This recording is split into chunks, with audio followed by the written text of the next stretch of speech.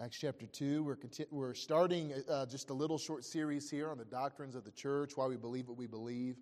Tonight's just an introduction to that. We're going to look at the doctrine of this really first century church. And we look here at the doctrine of this church and what we can learn from it. And we see the attributes of this church. We see all that God was doing with them as they operated under true doctrine.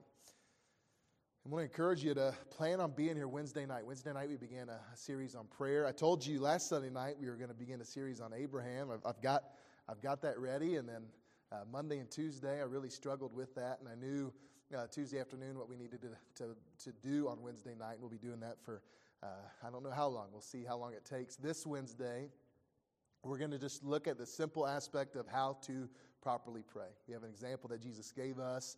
There's some things that we can learn from that so we can make sure our prayers are pleasing unto Him and our prayers are just as He desires them to be. So please plan on being here Wednesday night for that.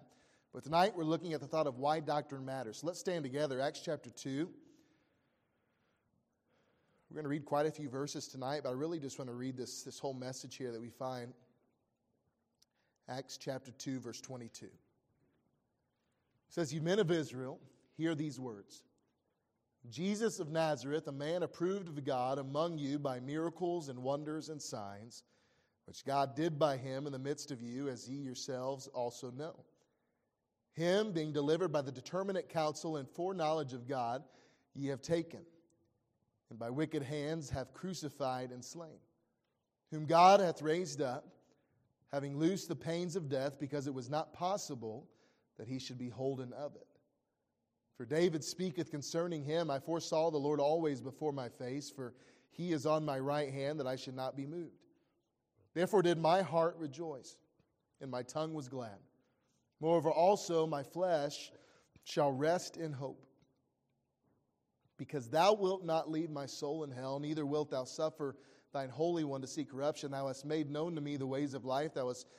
Thou shalt make me full of joy with thy countenance. Men and brethren, let me freely speak unto you of the patriarch David, that is both dead and buried, and his sepulchre is with us unto this day. Therefore, being a prophet, and knowing that God hath sworn with an oath to him, that of the fruit of his loins, according to the flesh, he would raise up Christ to sit on his throne. He, seeing this, before spake of the resurrection of Christ, that his soul was not left in hell, neither his flesh did see corruption. This Jesus hath God raised up, whereof we are all witnesses.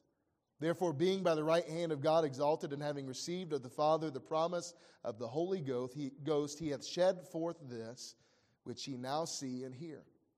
For David is not ascended into the heavens, but he saith himself, the Lord said unto my Lord, sit thou on my right hand, until I make thy foes thy footstool. Therefore let all the house of Israel know assuredly that God hath made that same Jesus, whom ye have crucified, both Lord and Christ. Now when they heard this, they were pricked in their heart, and said unto Peter and to the rest of the apostles, Men and brethren, what shall we do? Same question we heard this morning. Then Peter said unto them, Repent, and be baptized every one of you in the name of Jesus Christ for the remission of sins, and ye shall receive the gift of the Holy Ghost. For the promise is unto you and to your children and to all that are afar off, even as many as the Lord our God shall call. And with many other words did he testify and exhort, saying, Save yourselves from this untoward generation. Then they that gladly received his word were baptized. And the same day there were added unto them about 3,000 souls.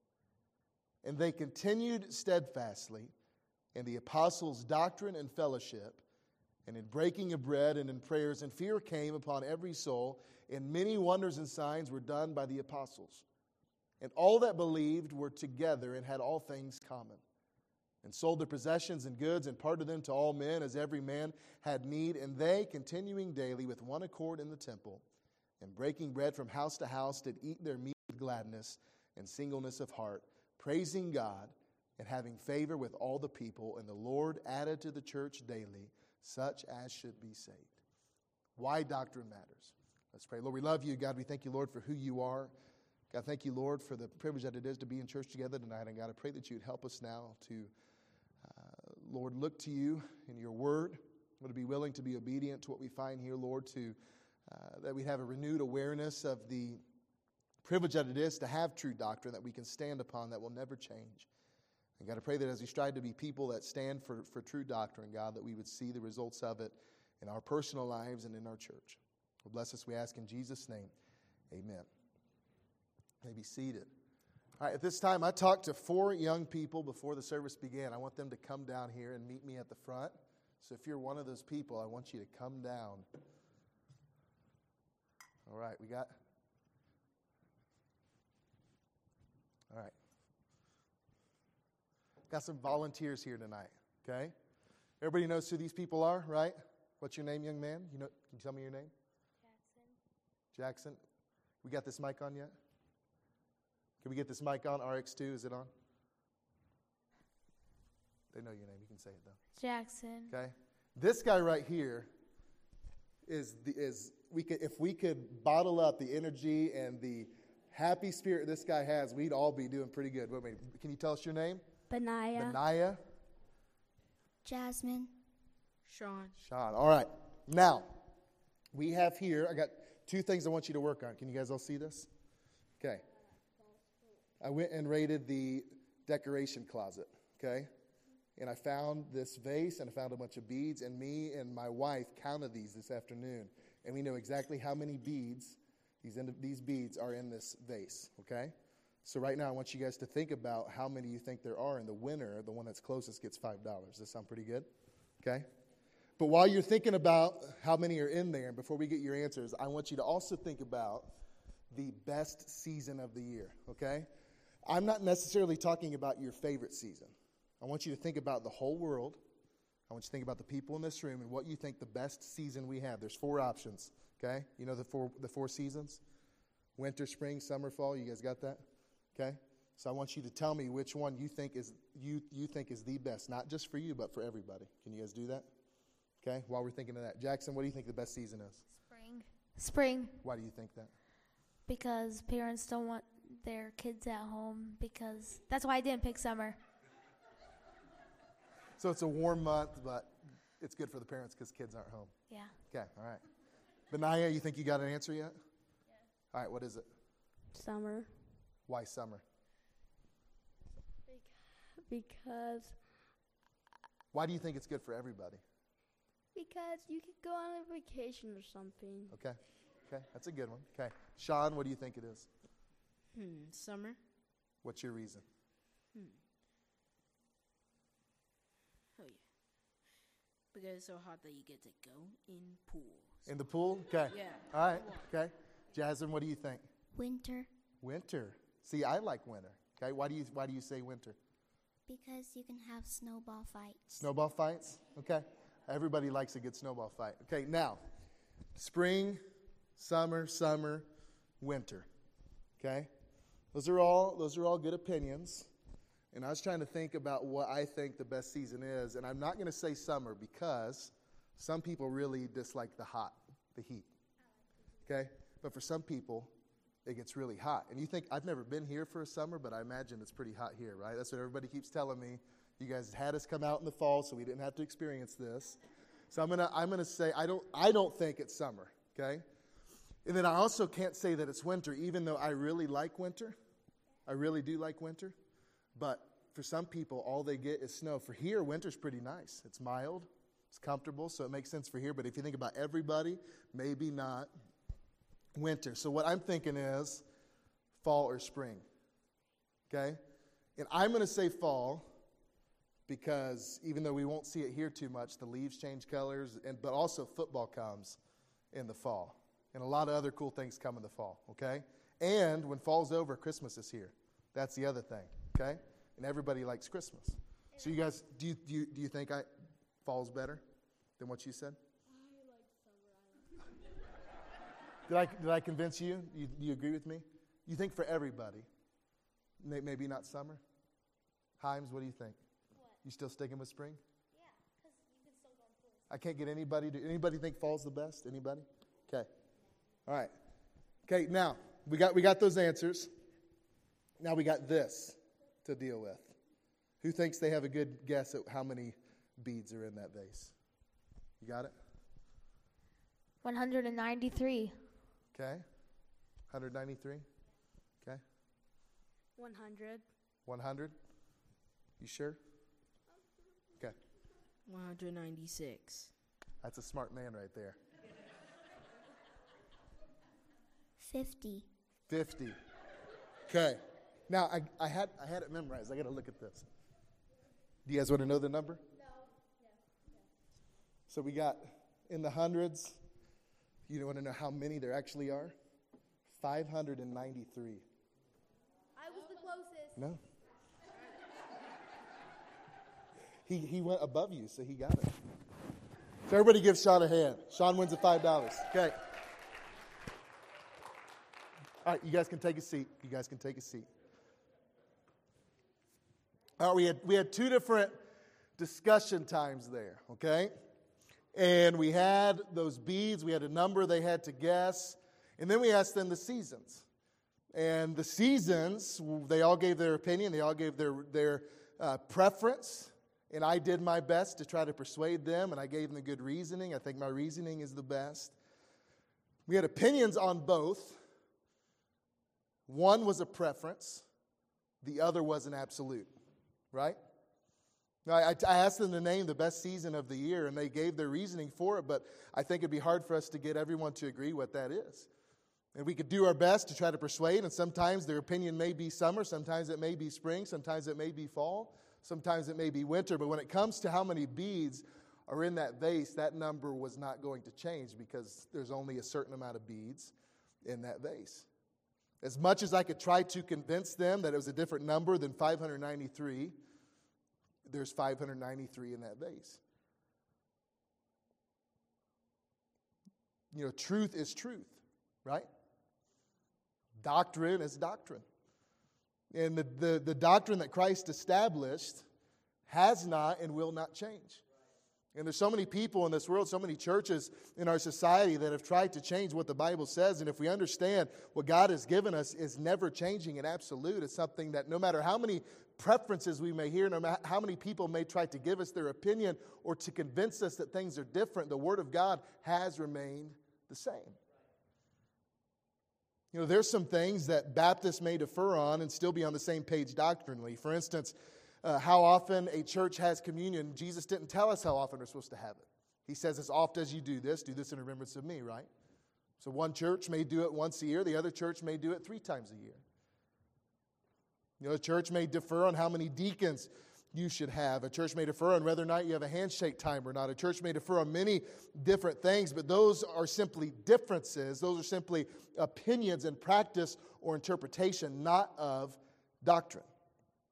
And as we look at the doctrines we find in the Word of God, the doctrines that we hold to are truths that cannot and will not change. We look at some things we stand on as a church. I'm not going to go through all of them tonight. I'm hoping over the next several weeks to go over some of these things. But we look at the Word of God that we have, and we have in our possession the Old Testament and the New Testament. It is inspired and preserved, and God has given us that for the English-speaking people through the King James Version of the Bible. We look at the Godhead and what we have in the Word of God to describe it. We understand the Godhead is one triune God, eternally existing in 3 persons. Jesus is God in the flesh. That matters. That opinion matters. There's different denominations that will try to convince you that the 3 are not one, but they are. The Holy Spirit is not a force. He is a person. He is God. We look at what the church is. The church is not just a group of people that are gathering together to worship God. The church is a group of saved, baptized believers who voluntarily join themselves together to carry out the Great Commission. You know, we have 2 ordinances in the church that we've been given to do, baptism and the Lord's Supper. We understand salvation comes not by works, right, but by grace through faith.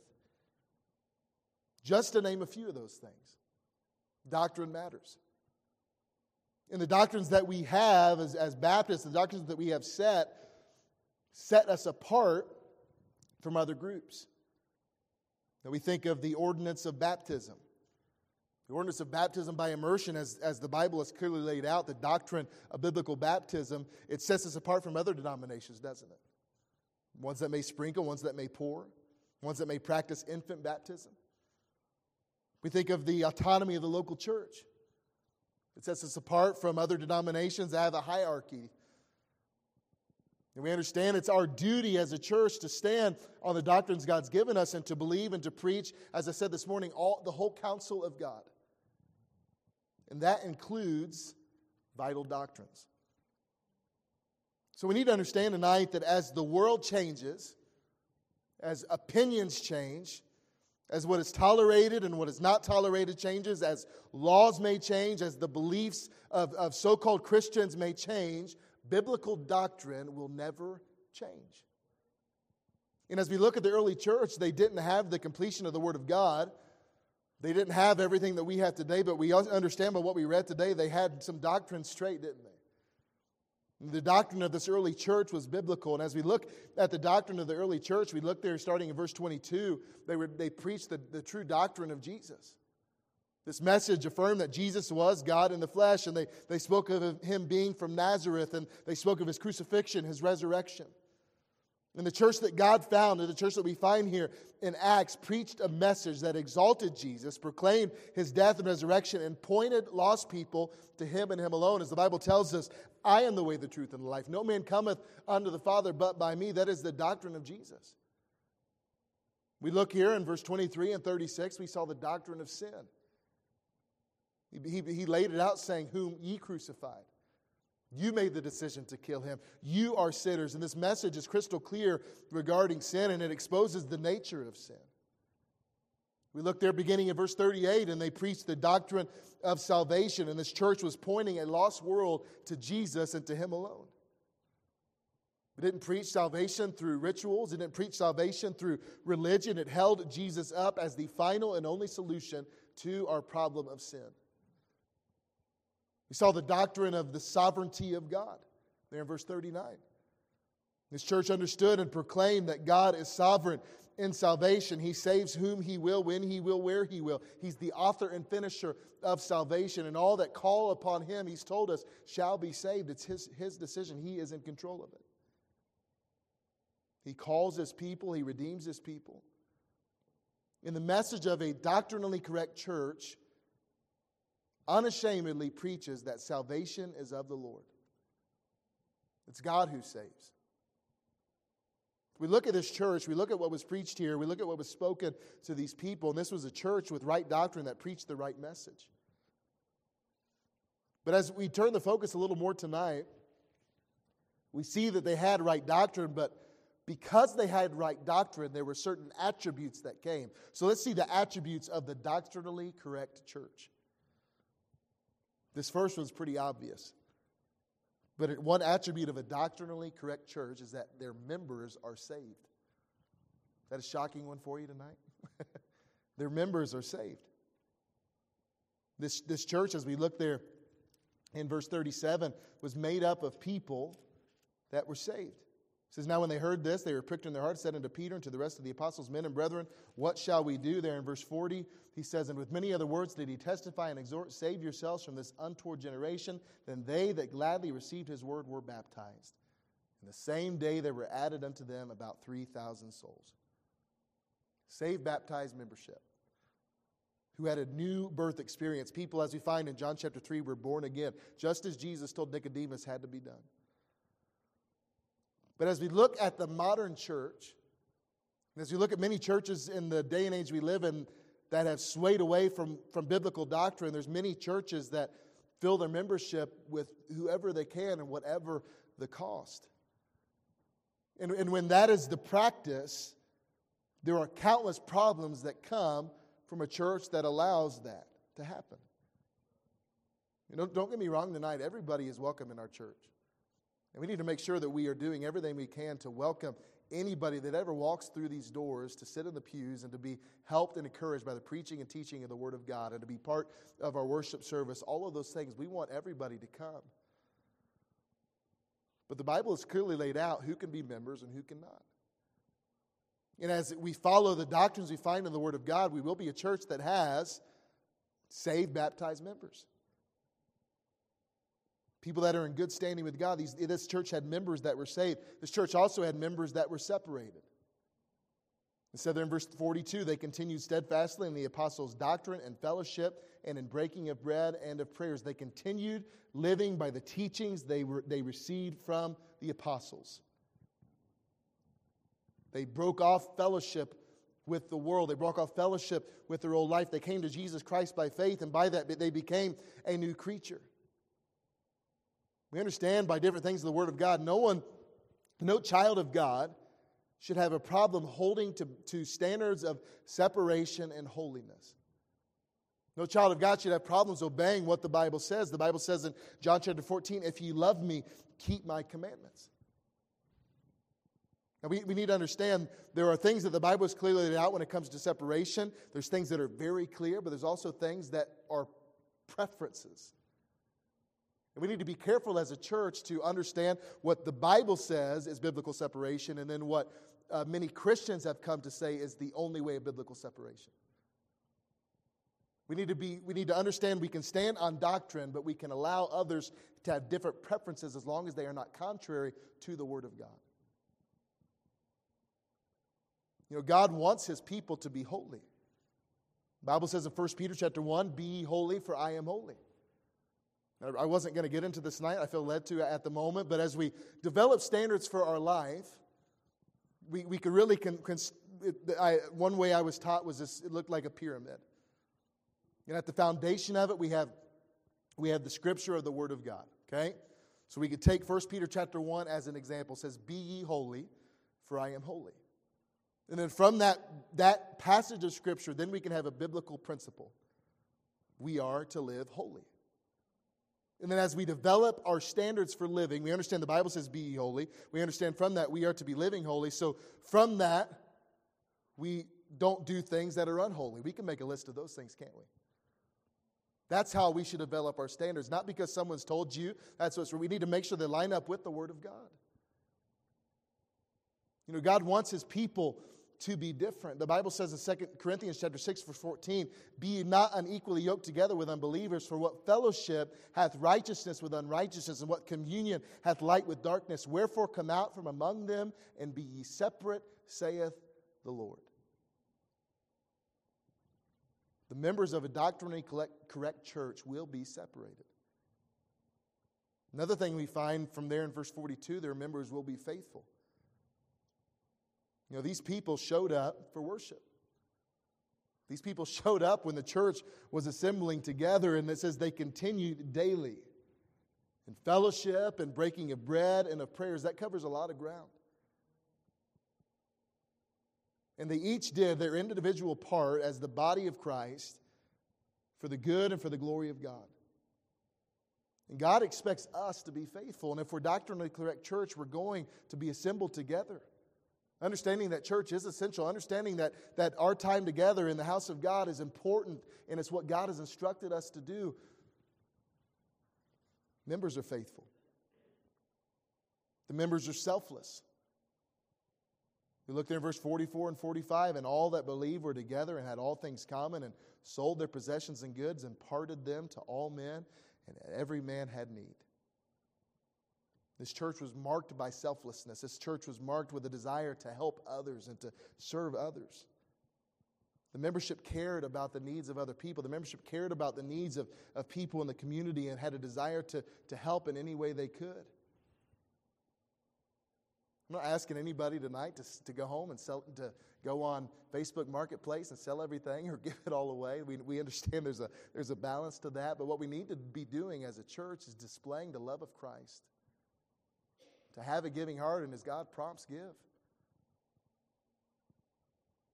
Those are the attributes we find of this church operating under biblical doctrine. Is that what we find in most churches today? We think about the modern church, and I'm not just talking about the non-denominational churches we may find. I'm talking about many Baptist churches. You could look at many Baptist churches all across our country. And the attributes we find of those churches, is that what we find in modern churches? Is that what we find in independent Baptist churches today?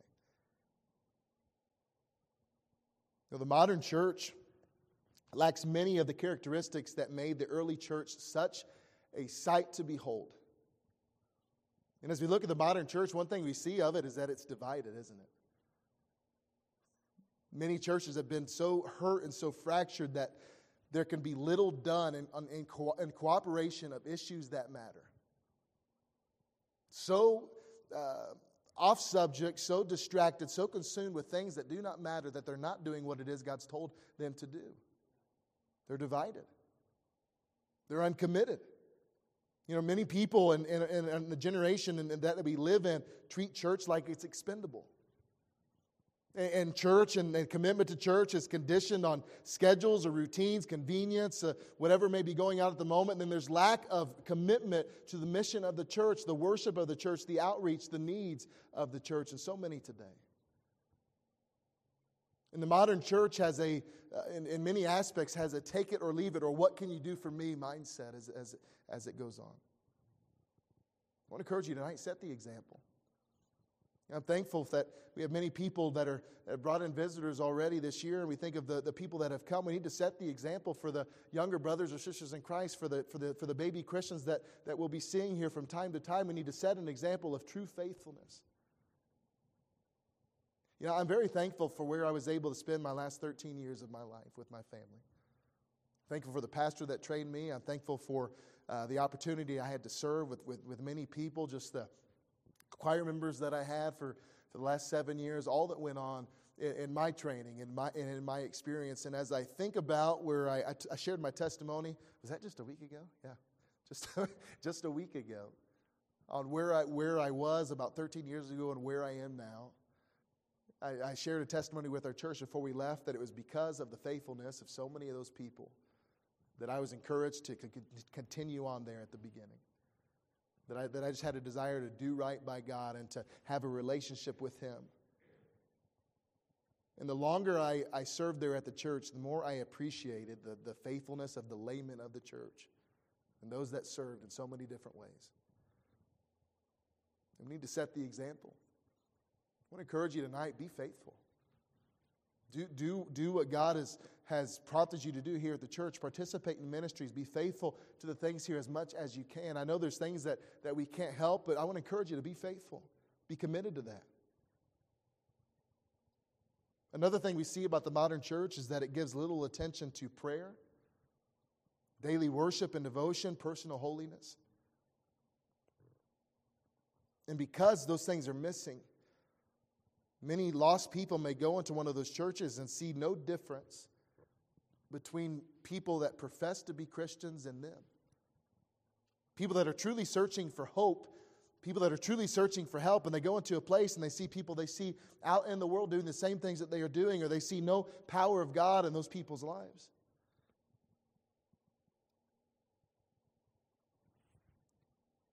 There's so many churches today that are doing everything in their power to make themselves more attractive to a lost world. We need to do everything we can to reach the world, but not at the expense of moving away from biblical doctrine. Not at the expense of watering down our sermons or lowering our standards or adopting a different style of worship. You know, if we're going to impact the world for Christ, we won't do it through our music or through subtle changes that we may bring in to attract the world. We're going to do it. We're going to impact this generation through the power of the Spirit of God.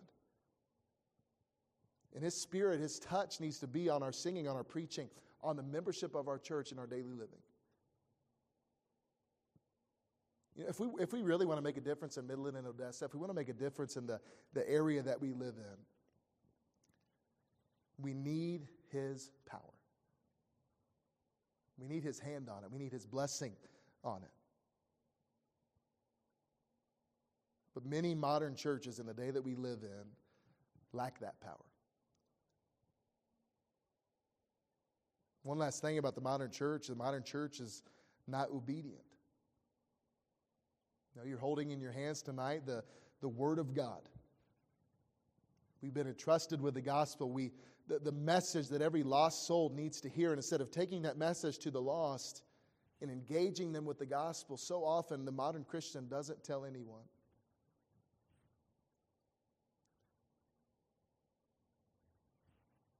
You know, a biblical church is going to have saved, separated, faithful, selfless, obedient members.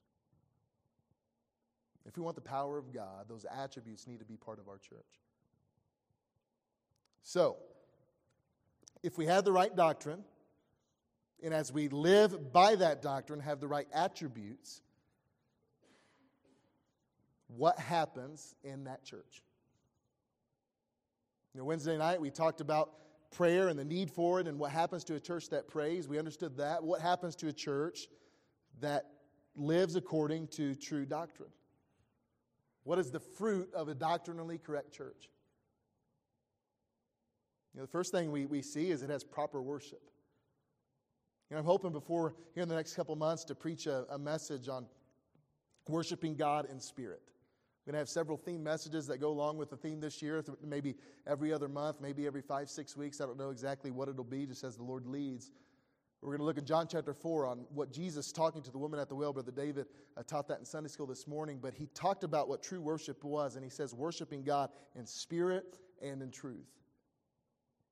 And this church met with God, met together for prayer and for instruction of the Word of God and in worship. And their common goal was to worship their God, to grow in their faith, and to praise the one who redeemed them. And if we are here tonight and we come to each and every service, if we act as members of the church, aware of biblical doctrine and with a desire to live according to that and not to give in to the pressure of society, the pressure of the modern church, if we desire to continue to live by what thus saith the Lord, we will continue to have true, proper, God-honoring worship. Paul described this desire in Philippians chapter 3 when he says that I may know Him. If we truly want to know God, we're willing to suffer or take whatever it may be, whatever comes at us for His glory, so we can know Him better. As we worship Him, we get to know Him better. And to want to know God is to want to understand Him to the greatest degree possible, and we can do that with the act of bowing to Him in worship. It's an awesome sight when Christians gather together in unity to worship and praise their God. The Bible tells us in Hebrews chapter 13, verse 15, by Him, therefore, let us offer the sacrifice of praise to God continually, that is the fruit of our lips, giving thanks to His name. Should be not just a corporate thing, but a personal thing. A biblical church will have proper worship. That's a fruit of biblical doctrine. Second thing, a church that operates a biblical doctrine will be a church that has service. People that serve. If you look there in verse 44 and 45, and we've already talked about that a little bit. But this church had as their common goal the common good. They worked to benefit others. They worked to help others. And I want to tell you tonight, if you are saved, God has not called us, God has not called you to sit and do nothing. He's called us to work for Him. He's called us to reach others. He's called us to go out and to reach the world, to help others, to serve others. Not for our glory, not to get attention, not for the praise of men, but for the glory of God. And this church was a church of service. They were committed. It says they continued daily in these things. They did everything they could to help others and to give to others, to do whatever they could to serve as Christ would serve them.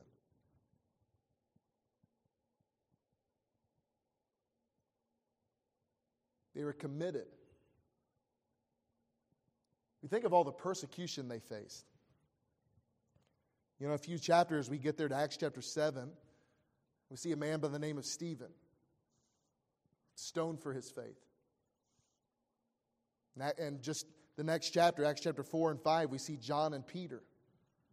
They were arrested and they were beaten just for preaching what God said. We look in Acts chapter 8, we look in Acts chapter 9, this church operated under the threat of persecution and jail and death. But what do we find? What does it say about them? And they continued steadfastly in the apostles' doctrine daily. No matter what came their way, they continued to serve. No matter what opposition was there, they continued to do what it was that God would have them to do. They continued to worship Him. They continued to serve others. They continued to be committed to obeying Him. And not only was a fruit of theirs serving, and not only was a fruit of theirs having proper worship, but we also find unity in that. I think we can speculate tonight in people that are humans, people that are flesh, people that have a sinful nature. If there was persecution on all these people, do you think that people had different opinions on how they should meet together? What they could do to maybe be a little safer? What could they do to probably stay out of the spotlight a little bit? But what we don't find anything about that in here. What we find is a description of unity. They united for fellowship, breaking of bread, and then what does it say? Singleness of heart. There in verse 46. These people actually liked each other. You know, the church is not a social club. But few things create a bond like Christian fellowship. And few things contribute to the unity of a church like members coming together to serve God as a family. I want to tell you tonight, we are on the same team. We are serving the same God. We are headed to the same heaven. And I think if that is where we are headed, we can enjoy the trip together as we go. You know, the Bible says in Philippians chapter 1, only let your conversation be as it becometh the gospel of Christ, that whether I come and see you or else be absent, I may hear of your affairs, that you stand fast in one spirit, with one mind, what? Striving together for the faith of the gospel. And if we have a true understanding of biblical doctrine that reminds us and keeps us grounded to understand why we do what we do, no matter what distractions, no matter what sometimes our flesh may try to get us to think, as we live by His Spirit with one goal in mind, to please God, we can serve in unity. Another fruit we find of this church that was living by biblical doctrine was they were a living testimony of the grace of God. Look there at verse 43. And fear came upon every soul, and many wonders and signs were done by the apostles. This church was made up of the right kind of people carrying out the right kind of ministry. And God did great and mighty things through them. We look there at in verse 47, He added to their church daily. And He caused the community to no doubt take notice of what was going on, to a point where they feared the power of God because something great was happening in this group of believers. 3,000 people in one day were added to this church. Can you imagine what people were talking about in the community? It was all because they were worshiping and focusing on the one true God, His way, not their way. There needs to be such a power on our church that even while the world may be opposed to us, they can't deny we've been with God. And they can't deny that He stands with us. Look at Acts chapter 4, verse 13. It says, Now when they saw the boldness of Peter and John and perceived that they were unlearned and ignorant men, just they saw them as they were, then what happened? They marveled. And they took knowledge of them that they had been with Jesus. As we operate as a church God's way, as we live by His Spirit, as we live by His power, that same thing can be said of us.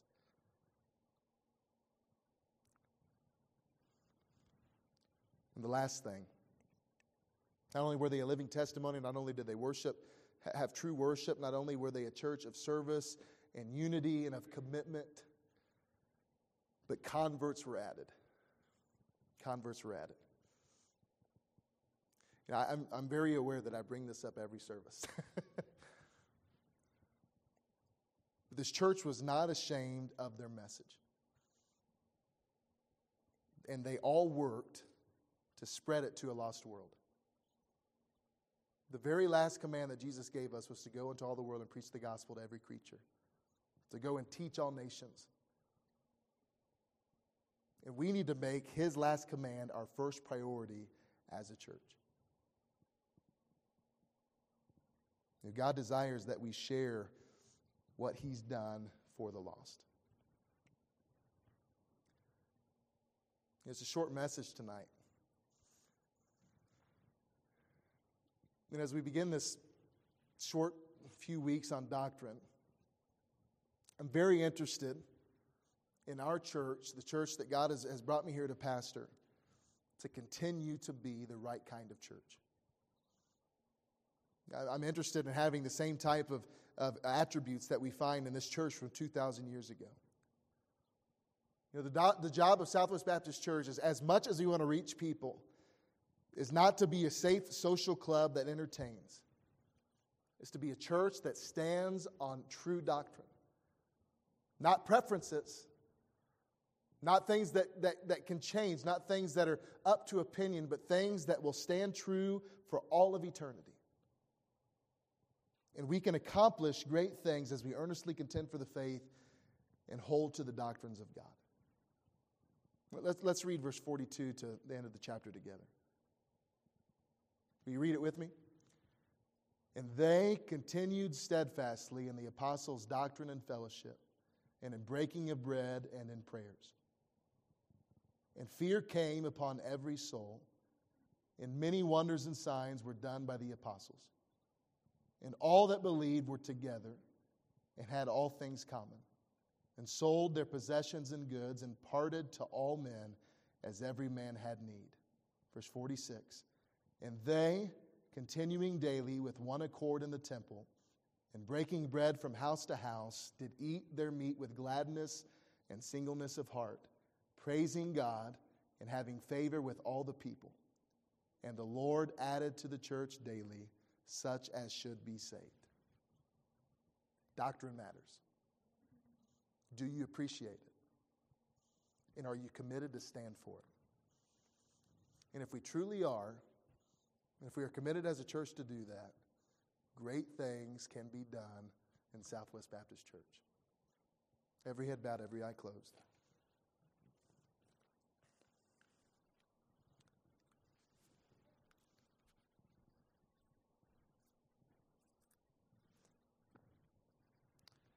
Lord, we love you tonight. We thank you, Lord, for your word. We thank you, Lord, for the privilege that it is to serve you, the privilege that it is to have your word in our possession. And God, I pray that as we have your word tonight, or that we are aware that we have your absolute truth that will not change. God, I pray that you'd be with me as a pastor, God, to not be swayed by the things of this world, by opinions of men, but God, that I would stand on your word and on your doctrine. God, I pray that the people of our church would have a desire, God, to stand for what is right and to earnestly contend for the faith. God, I pray that as we do that and as we make that a priority, God, that we would have those attributes we found in this first church. Whether we would have the fruit that came from that, and God, that you would bless our church where we can see great and mighty things happen for you. We love you and we thank you. We ask this in Jesus' name, amen. Let's all stand together.